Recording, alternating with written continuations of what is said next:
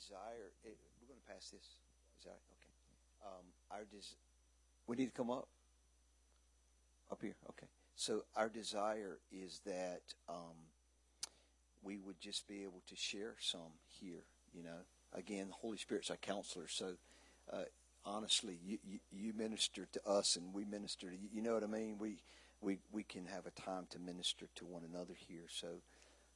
But the issue is we're all wrestling through things we've heard, and maybe there's more specific things that we've heard that we may want greater clarity on, and so various ones can be sharing in regards to those things here. So Hans and I are here specifically to help facilitate, but we just trust that the Lord will have His way here to minister to us. So, but particular, the question today is: are there some specific things that we're working through, wrestling through, in terms of specifically what we heard either last night or today, that we want greater insight, maybe greater clarity on? And I got my own questions. So, anyway, if anybody want to kick us off with something specific, I'll pass the mic to you. So.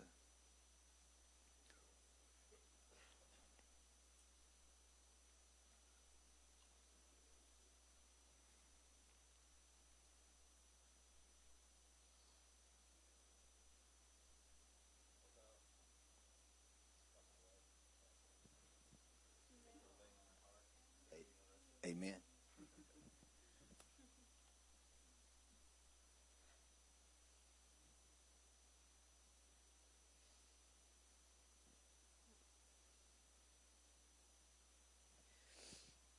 So I just, like, one thing that Tim shared last night when he was, like, showing how Jesus walked and how he trusted the Father. And he was like, I'm going to keep going because my father, he's going to, fight for me. He's going to, basically, he's going to protect me. He's not in circumstance, but ultimately. And I felt like the Lord showed me that I really don't trust the Father that way, and it shows in, like, how I relate to authority.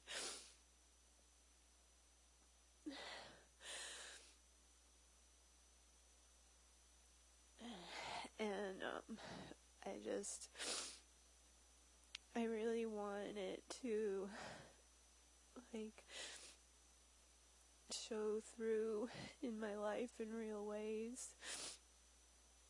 I don't really know how I'm gonna get to that place in my heart of really, I don't know, trusting Him, like, with all my heart.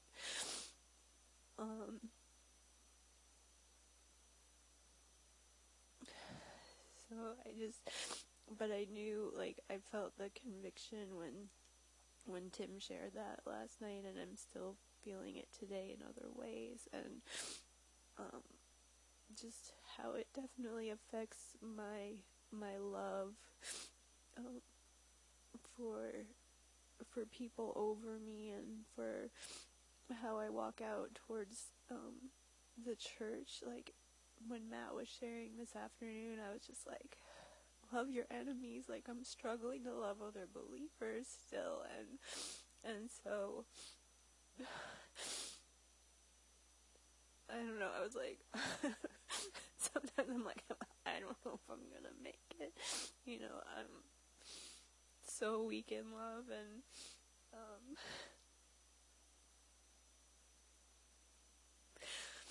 so, yeah, I guess, like, when Matt said, like, the Lord's been sort of recently showing me, I've shared with Maria before that I really struggled to find my place here at this particular house of prayer, and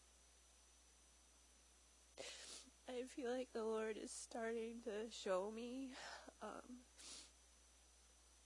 like what he wants of me, but I just still need more clarity on how to walk it out. But just in prayer, like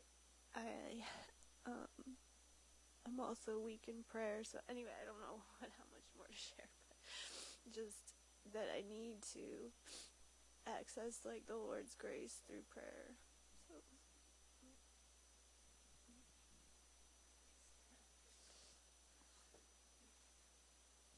Yeah, thanks for opening up what many people watching and in the room probably feeling.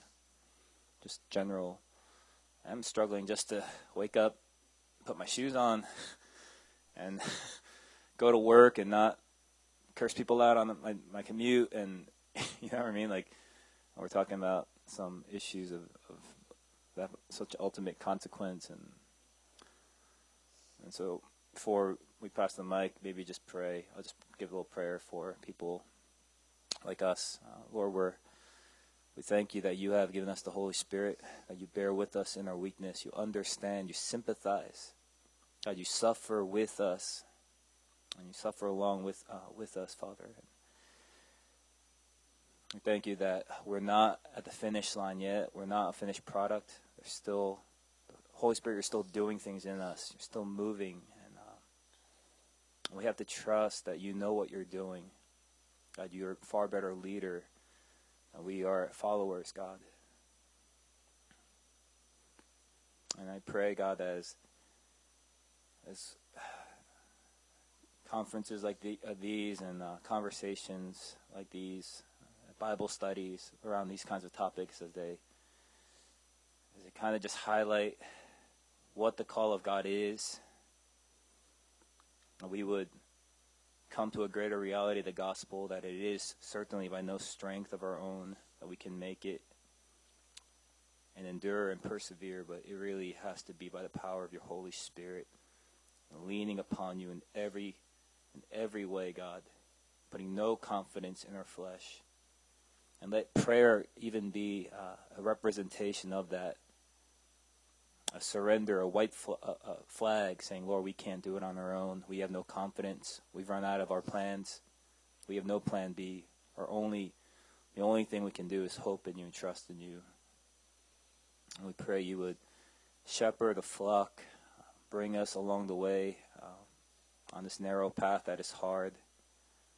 And you have I see you with such sympathy, God, that you would sit on the throne in heaven, but Lord, not at rest, but praying, not just for your enemies, but Lord, for believers, praying for us that our faith would not fail. And we would have what it takes, Lord. And we remember even you and your account of your sufferings and trials as you look forward to the cross and the agonizing pain you endured, God.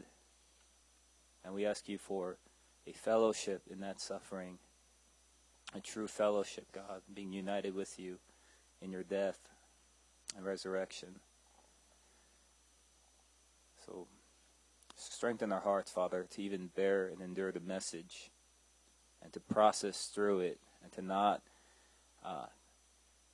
write it off, God, because it's too hard, but to really wrestle with that message and to apply it in a way of putting hope in you and trust in you and confidence in you and believing, Lord, believing that you will bring us through to the end.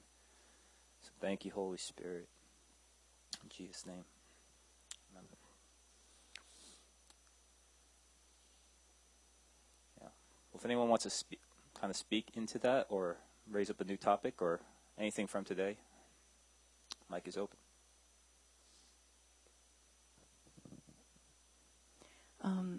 We all have our struggles. At my age, I could probably write a book. But, and, you know, I'm not even going to tell you how old I am. But it was just a few months ago when I said something to my husband, and the Holy Spirit said to me, there's a different way of saying that. And I said, oh, because I've been saying it that way all my life. You know, so we're always learning, I just want to tell you. And, you know, the trust thing with God, I find that comes don't beat yourself up. It's yes, God wants us to trust him, but I assure you that comes with years of experience. You know, my husband, he had this emergency situation where he had to have surgery. We had no health insurance, and it was going to cost turned out to be $150,000 for the first visit in the hospital. Then he had to go back in for surgery, you know, again, and that was going to be, well, more. So, when it happened, I just remember sitting there saying, oh, I know that scripture, Matthew 5. He takes care of the birds of the field, and it was just a thought process. Flowers of the, you know. I wonder if he means that for me.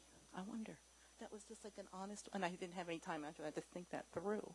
So we went through the whole thing, you know, and God took care of it all. And then when we had to go back, God took care of that. And the doctor reduced his bills, and the doctor told him what to do. And I said, how is it we come out of this ahead? But I say that to say that life is full of experiences that we go, oh, wow, wonder how we're going to get through this. And God brings you through unbelievable things. So he was saying, yeah, that scripture was for you too. But did I feel full of faith? I was like, I didn't have time to think about it. I just said, I wonder if he means that scripture for me in this situation. And I can't tell you how. I won't even get into it. $150,000 first visit, then another visit, lots more. No insurance. Took care of it all. But, I mean, that was 10 years ago. I mean, look at how old I am. You know what I'm saying? We're all still learning. And it comes, I promise you, it comes from experiences that you go through in life, and you see God bring you through this. Then you go through another experience, and you see God go take you through that. So you can look back and you have a history, and you go, you know, he brought me through that, and he brought me through that. He's going to bring me through this. So it's not like we wake up one day and we have, whoa, I can trust God. I'm really doing good. I mean, truthfully, it just doesn't work that way. It just is a process that we go through. You know what I mean? And loving. So I go, you know, like, I've been a Christian, like, for years, and I go, oh, God, really? I mean, a sister in Christ, a good sister. Really, God, you know, I really hate when she does that. And the Holy Spirit says to me, just love. And when he said just love, I could feel him soften my heart, because it had to be softened. But he had to say, just love, you know, because we always have the flesh. We always have the self. But the other thing I found, and I have by no means and have it together, believe me, none at all. But the more time I spend in the presence of Jesus, the more he reveals his heart to me, the more I see what he's like, you know. And then when I see what he's like I feel his love. Like one time he had me on the floor, and he goes, you know, there's nothing you can ever do that'll make me ever stop loving you. Totally wrecked. But that love that he has for you, when you start to experience that love that he has for you, you start to like, I don't know, like that love starts to love other people, because you go, wow, because you didn't learn about it, you experienced it with an encounter with him, you know, and then like you go, oh Jesus, and then you love him so much, so it so helps you to want to love others for his sake, you know what I mean?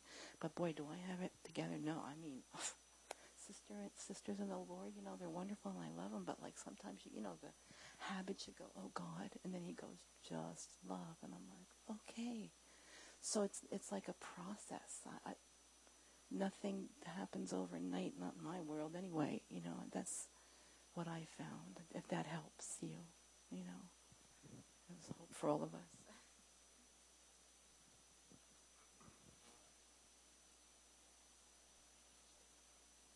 Any other questions about anything today?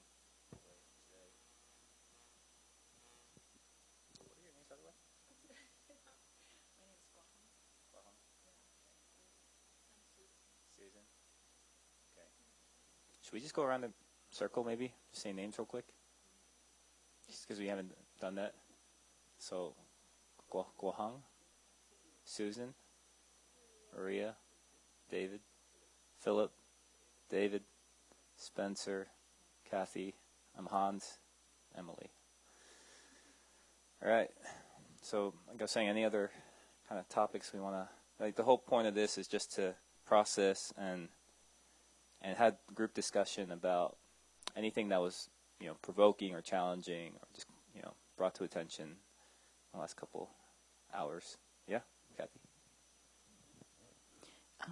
I struggle with, I'm having to suffer when you're doing right. You know what I mean? When you're doing right and you're getting flack for doing right. You know what I mean? You're getting beat up for doing right. I mean, and I can't tell you how many times the Lord brought that scripture to me, and every time He brings it to me, I feel like such a failure in that area. Plus others, but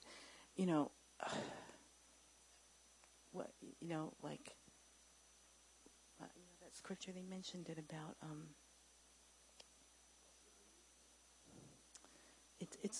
It's one thing to suffer for doing wrong, but when you do right and you suffer for it, and that can happen like in the Christian community where you're doing right and you're suffering for doing right in the Christian community. That I find really challenging, and then God gives me that scripture, and I'm like, okay, but you want to feel the love in your heart at that point, and you're like, I don't feel this, God, I don't feel the love for this situation for these people. That I struggle with that. So help, if anybody's got words of wisdom for me. So the topic is suffering. Dave, and you're probably bringing up that verse, right? But suffering for doing right. Does anyone want to speak into this? Dave, maybe I'll pass it back to you.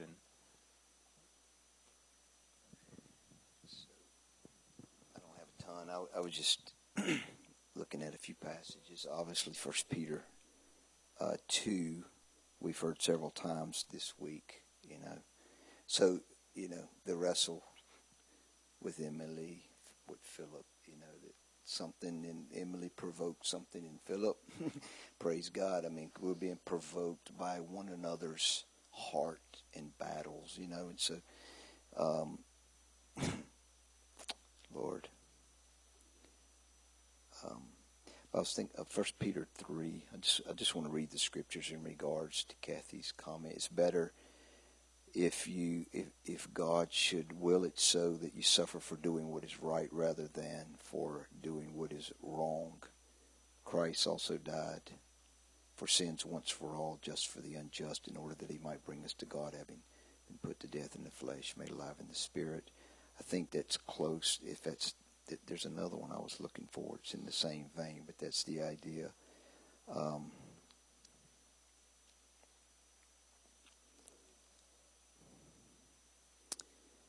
I want to go on over just for a moment to 1 Peter 4:12. Beloved, do not be surprised at the fiery ordeal. Obviously, those in persecution, and Peter's speaking to in the context throughout the book.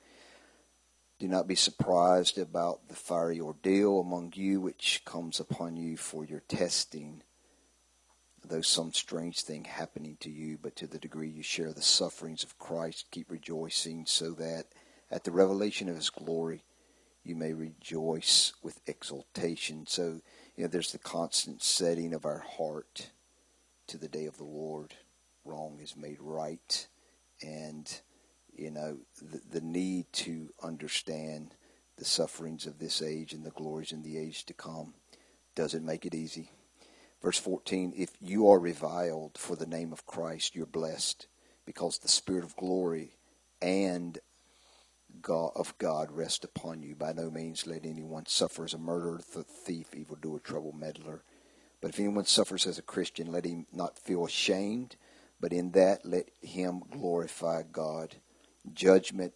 It's time for judgment to begin at the household of God. So even what's happening here, the Lord's coming to us as the body, and He is helping us to walk the way of the cross so that we can be that witness of what we're hearing this weekend. And so let it begin among us, Lord. If it begins with us first, what will be the outcome of those who do not obey the gospel of God? If it is with difficulty that the righteous is saved, what will become of the godless man, the sinner? Therefore, let those who suffer according to the will of God entrust their souls to a faithful Creator in doing what is right. And obviously, vengeance is mine, says the Lord. Romans 12 in those passages. I find it interesting that the shift that comes in chapter 5. This is just something that I wanted to speak to in response to what you're asking, which is, obviously our wrestle and our struggle. He begins to talk about the chief shepherd appearing when he comes, an unfading crown of glory. And then there's this, he begins to speak of humility and actually the distinction with pride and humility. Clothe yourselves with humility. God is opposed to the proud, gives grace to the humble. Humble yourselves under the mighty hand of God. And what I found, just speaking into this a little bit, when we face pain in the context of persecution, we're facing resistance. I think in some sense you're doing what is right, and it's being it's being resisted, or it's being coming against. It obviously is an open form of persecution. When you turn the corner into chapter 5, he begins to talk about pride and humility. And what I've found is that when persecution and pain come our way, if we don't entrust ourselves to the Lord, it's going to become, in humility, become easy for pride to begin to rise in our heart. And what happens is we begin to look at ourselves rather than looking at God. And we begin to walk in a place of pride in that place, because now I'm saying, God, help me. I'm saying, God, instead of humility, saying, God, help me. I am, pride is beginning to come. And God, obviously, as we know, God opposes the proud. And it's just interesting that pain and suffering can actually be the context for pride in the heart. It's amazing to me, but I see it. But then he says, humble yourselves in the mighty hand of God. And right after this is that casting all your anxiety upon him. So where there's pride, suffering leads to pride. Potentially pride opens the door for anxiety, for worry, because I'm trusting in myself rather than carry that place of suffering before the Lord in a place of humility, But, again, you do what's right and you get jammed for it. My mother, 45, 50 years walking with my daddy, and as a strong Christian, and my daddy a strong unbeliever, like oil and water and dark and light in the same home for 50 years. And watching my mother bear the weight of this thing over and over and over. But after 30 years of intercession from me and for my mom, 50 years of intercession, in the last year of his life, he came to the Lord. And my father died in February. But he came to the Lord in the last year of his life. And God, I believe God took all of that, whatever that jab and that, that came against my mother from so many years. I think he took that and turned my daddy's heart. I think he used the way that she loved him well. And so for me, with the father wound, I come out of that whole thing too. I come out with this massive father wound as a young boy, and realize it at age 26. And this is what I'm thinking here. If there's some, and I'm going to actually speak a little bit to this tomorrow about the father wound. But anyway, the wounds that come to us that we've not welcomed, they're involuntary. Those are the places that hurt the most, And but I just tried to love and serve my daddy well and give to him and do things for him without him trying to pay me. And I think God won his heart. And he turned to me and said, son, I need you to take care of my estate. the last year of his life in tears. I love you, son, and I need you to take care of my stuff. And he entered into a dementia the last year of his life. But before that, God humbled him. I mean, humbled him in a major way. And so anyway, that thing may take 30, 40 years for those who are resisting us, and yet God can allow our witness and our testimony to win their heart to him. But, it may be the year. So I hope that's a little bit of an encouragement. But, where there's pride, there's going to be anxiety when we don't take the suffering to the Lord. And then anxiety in the context becomes an open door for that, be on alert, be of sober spirit. The devil is looking. He's prowling around like that roaring lion, seeking someone to devour. You carry this back to the context in Ezekiel 22. I'd never seen that before, Hans. It was like, wow, man. But, so pride, anxiety is a doorway for the enemy when we don't rightly deal with the suffering. And the suffering in the context is suffering for doing what's right. So anyway, I just wanted to just share a little bit of the context of that passage. Anybody else have anything on that? Or follow up, maybe?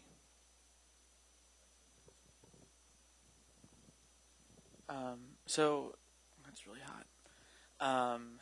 It's interesting because I've been thinking when you started speaking, Emily, I was just trying to process through because like all of the obstacles, the titles of each of the sessions that we've had thus far, and I'm sure to come, they kind of all like revealed an idea of like pride in my heart, or just the idea of pride being an obstacle, like. Just in a vague sense, but also in a very specific sense. And I think one thing that I'm kind of wrestling through or kind of processing with, and bear with me as I am an external processor, is like this idea of like a lot of my pride, sure, is like inherently easy to see how bad it can be. You know what I mean? Like, oh, why don't I get that? Or I should deserve that, or da-da-da. But then some of it is like harder to see that, like behind the veil. It's like the need, like, of trying to, like, prove, like, I guess, the worth of, like, that I am to the Lord. Like what you were talking about specifically made me think of, like, I don't trust the Lord enough. And so, like, in my mind, I'm like, okay, just give me, like, another week or, like, another year, and I'll get it, and, like, I'll show you that I was worth it. And, like, it's kind of, like, this hidden pride, and I didn't connect the dots until now. It's, like, this pride of, like, It's I don't know, it's just very teeter-tottering in my mind of, like, I want to show him that I'm something to be desired, but I also want to trust in him that he's going to work it in me. And it's this really awkward, like, tension in my heart right now. And I think, like, that happens in multiple areas of my walk with the Lord of, like, no, like, let me do it. And, like, seeing how Jesus didn't use that. It's like, technically we all have the ability to, live a sinless life, but, like, just because we were such born into sin and, like, it's so used to us, and so it's, like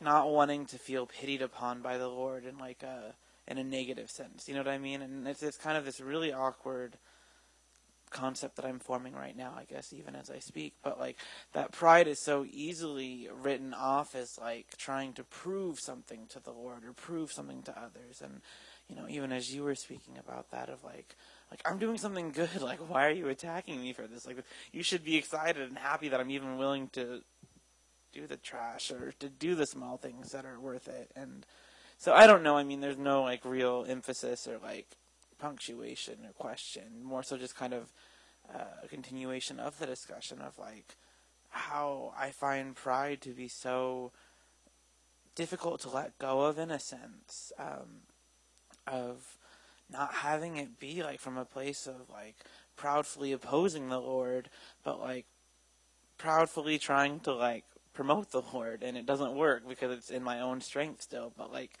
I don't know how to not do it in my own strength because, like, it's like, cool, where's your strength coming? And it's like, it's not like I'm trying to resist his help through the Holy Spirit and through the time and through the ages that it can take sometimes. As you very succinctly pointed out.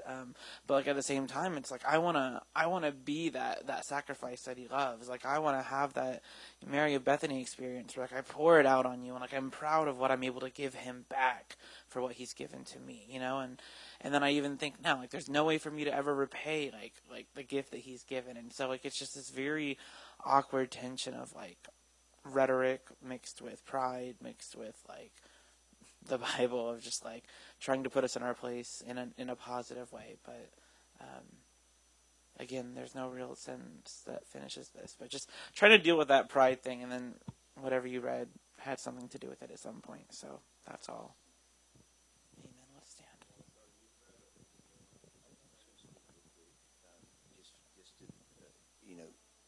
The issue of constantly, we're all dealing with pride, arrogance, trusting, in ourselves. This is ongoing, probably the battle of the age.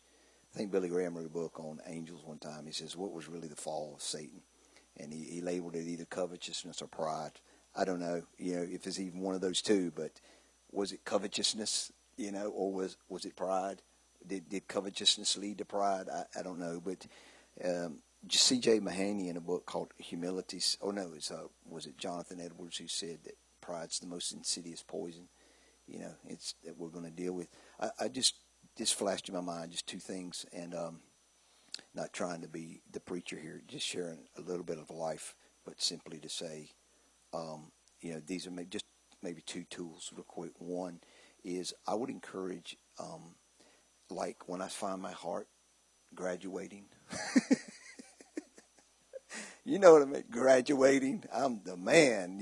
We got this thing going on. I find it, those are the times I need to fast. Because David said with Psalm 35:13, I humbled my soul with fasting. You know the deal. Fasting really is more about weakness than it is hunger. And so the second thing is get a couple of books that you can go back to and read like dozens of times on humility. Instead of focusing on pride, we focus on the Lord, and humility is the way. And there's much, God gives grace to the humble. So it's like, I need a lot of grace. Well, God let me. So C.J. Mahaney is a book on humility. Andrew Murray, book on humility. One of the best, though, I want to just throw out is a book, Nancy Lee DeMoss. The book is called Brokenness, The Heart That God Revives. And 2005, God really broke me with that book. I mean, major. And brokenness is, and Emily, this is why it's so profound, and Philip, but, like, my heart's just moved to, hear your heart and, see and feel your tears, because the vulnerable place, is that place of brokenness. And although, God heal me, God fix me, but it's like, no, really, that's the place. You know what I mean? This is the place, because God is near to the brokenhearted, and that you're vulnerable enough to even to break forth your heart in a group, a company of people like this is really precious to us. So, amen. God to put our mess in the street. Anyway. But anyway, so I just encourage. But that word, brokenness by Nancy Lee DeMoss, is just really, really profound. Yeah, what you just said was really cool, because that was kind of like where the Lord's been putting me all day since Hans spoke, and I don't know, his message really convicted me. I mean, the Lord used it. I mean, to convict me, and all the things, like what I'm not willing to give up, like, and all the stuff. It's like I never deny myself, because. And somehow, like, the ideas come in, like, well, you can't really fast because every day you have to use your brain, and when you fast, your brain doesn't work, so, and it's just all those things. So it's like, anyway, that's not the point. But the point was, I was being convicted, and it was like all these things, like I want to deny myself and take up the cross and be available before the Lord, instead of always satisfying myself and comforting myself, but really be open to Him.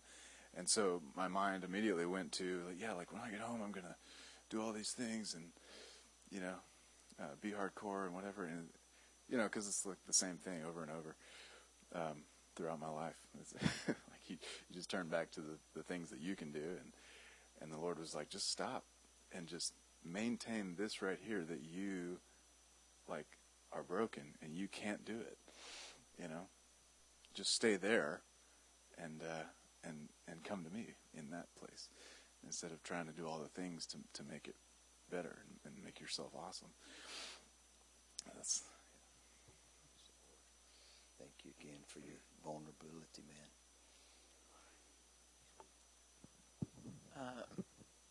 I don't know if this is what you meant when you said it, but like you said, forgot the word. Something like radical, but like I'm gonna do it. What? Hardcore. I don't know if you meant it this way or not, but like I think, especially being younger, and just seeing the climate. I'm originally from Kansas City. I'm doing their school right now, and so I see like every year. I'm in my last year right now, so seeing every year behind me, like you just see like the bright eye, like oh my gosh, like so much is gonna happen. Like I could be the next Missy Edwards. I could be the next Billy Graham. I could be the next Mike Bickle. And then you realize, I'm just going to be the next prayer. Like, that's really all it comes down to. And you're like, literally, like, after 4 years, you're like, oh, wait a month or two, and then you'll see how it feels being here. Which I'll admit sends in my heart. But we still have those moments, even, like, now, I think of, like, there is that time of hardcoreness and whatnot. And, like, in the back of my head, I really had to keep this. And so the whole point of me bringing that up was just to encourage you with something that Mike said countless times. He's like, students and people come to this community looking to, just break through, be crazy, be radical is the word he uses, but I feel like it's applicable for hardcore as well. Correct me if I'm wrong.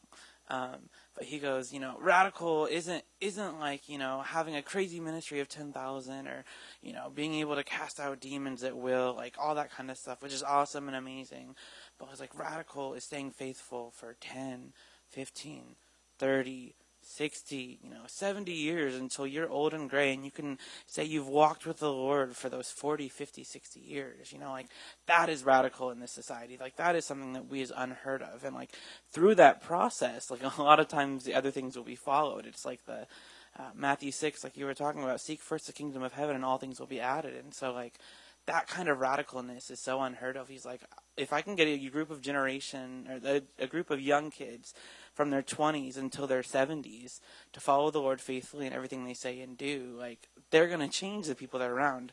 And so just to encourage you, like definitely don't shy away from those moments when you want to break your video games or you want to burn your heathenistic books like I've done before. Which I'm not too proud of, but it's good. It's our story, and I think it's a great place, and like the Lord like showing you that position of like staying like in that place of brokenness. Like sounds unexciting saying it this way now, but stay in that place of brokenness for the next 40, 50 years, and then that's like where that hardcoreness and like that radicalness and just that tenacity of faith, like is manifest. And so I just have to hold on to that as an encouragement.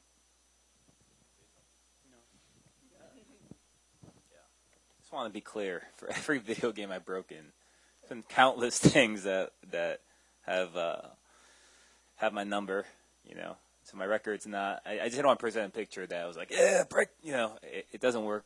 I mean, that was profoundly the grace of God in that moment. But yeah, there's other things that I'm still. Yeah, and I always tell this to Emily too. Like, she comes to me in her brokenness, and she's like. And I look at her and I'm like jealous because I'm like, why am I not being, like, am I in a delusion? Like, why am I not being so broken about my state? And, like she's crying about feeling far from God and I'm going, I'm at a good place, and so I just think it's just really good advice that, the God is near to the broken. And and that's what prayer really is. Prayer is not you don't do it because you're awesome. You keep a great prayer life because you're so spiritual now. It's a real just honesty with yourself and who you are, and who God is. It's just like salvation. It starts with the prayer, because I think two are kind of synonymous. We pray because we have no confidence in our own. All we can do is call upon God, ask for Him to come and release His power, release His strength, or whatnot. So, yeah, I'm loving the pastoral heart that you carry. I'm getting more and more excited to hear you speak tomorrow. And and the whole day for me too. I don't know if it's just because I'm part of the DTN crew and I know these guys, but the whole day, that's been being pounded. And just what it feels like, just getting pounded by a simple message. But I'm just stirred to and reminding myself how important it is when we do encourage each other with the gospel, simple as it is. When we do speak it to one another, there's something really that does happen in the heart. And I'm reminded of this almost every year at the DTN conference. You know what I mean? Like every year I come back from the DTN conference, it's 2 days straight, the same message, and just different. It's just kind of highlighting different aspects of it, but mainly it's the same message. I remember coming home a couple years ago from Minnesota, and I was just telling my friend, I was like, how's the D10 conference? And I just sat him down for 45 minutes, looked him straight in the eye. I was like, just nothing as precious as the gospel. And the guy's just, 45 minutes, and he's getting it. And it was just it was so tender, and then you kind of just slip out of it. And then we had the San Francisco conference to come back, it's the same thing. And St. Louis, it's been the same thing. And I'm just reminded how important it is to gather and fellowship around the gospel and remind each other these simple truths that we all know, but to speak it with life and conviction. So that's not it. I'm not introducing the topic. I'm trying to make a point that we got to do this more often, not just wait once a year, but weekly we should be gathering, exhorting each other in the simple gospel.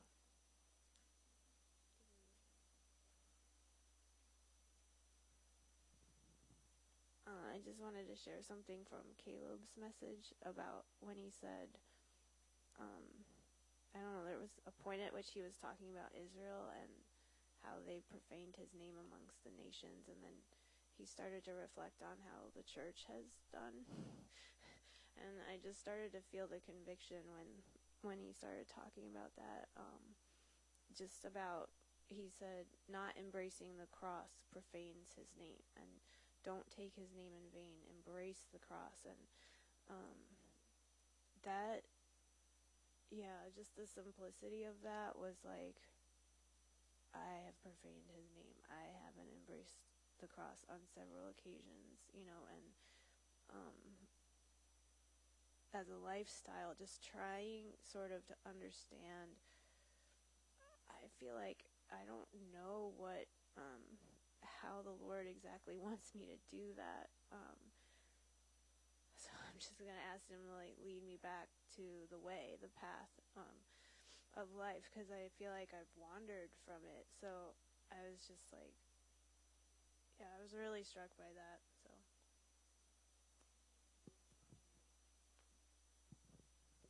I thought that part was really interesting as well, especially when he talks about where I believe Jesus says to the effect of no student supersedes their their teacher, or no, basically that. I don't know what it is verbatim. Sorry. And I think, as I was thinking, it's interesting because I feel in our Western teaching institutes, the idea is the opposite of that. The hope is that the student supersedes their teacher someday. And it's this idea of oh, I know a better way, I know a faster way, I know a way to make more money, or I know a way to make it, whatever. I have to come up with a new breakthrough, as a student, whether that's math, science, culinary arts, music, English, anything. I feel, at least from my education system until IHOP, and even a little bit in IHOP, has been how can I do better than those who are teaching me? And I feel in my heart it's that same call of how can I avoid death and do better than Christ? It's never that plain. In my mind, I'm not right? Exactly. It's never that plain and simple. But I think it goes back to what you were just talking about a moment ago with the whole pride thing. But on this subject, I feel that's where it is. That's where that idea of like when we profane the name of the Lord, in the way of like not following suit to what he's doing, is because it's like, well, surely there's an easier way, or surely there's a better way. Like, I don't have to die. Oh, shush. Yes, I know. That's what I said. And I don't know. It's just interesting, though. But that was definitely something that I really appreciated Caleb saying as well. So just wanted to echo your sentiment.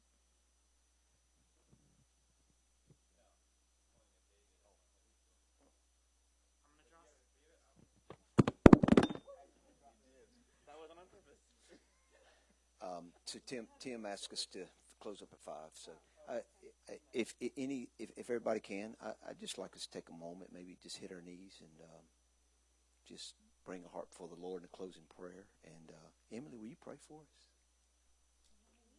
Amen. I want to remind you, as Emily prays, this verse came to my heart, and Isaiah 57:15. I know you guys know the verse. Let me just read this, and then you can pray, Emily. So, did y'all know God has 2 addresses? Huh?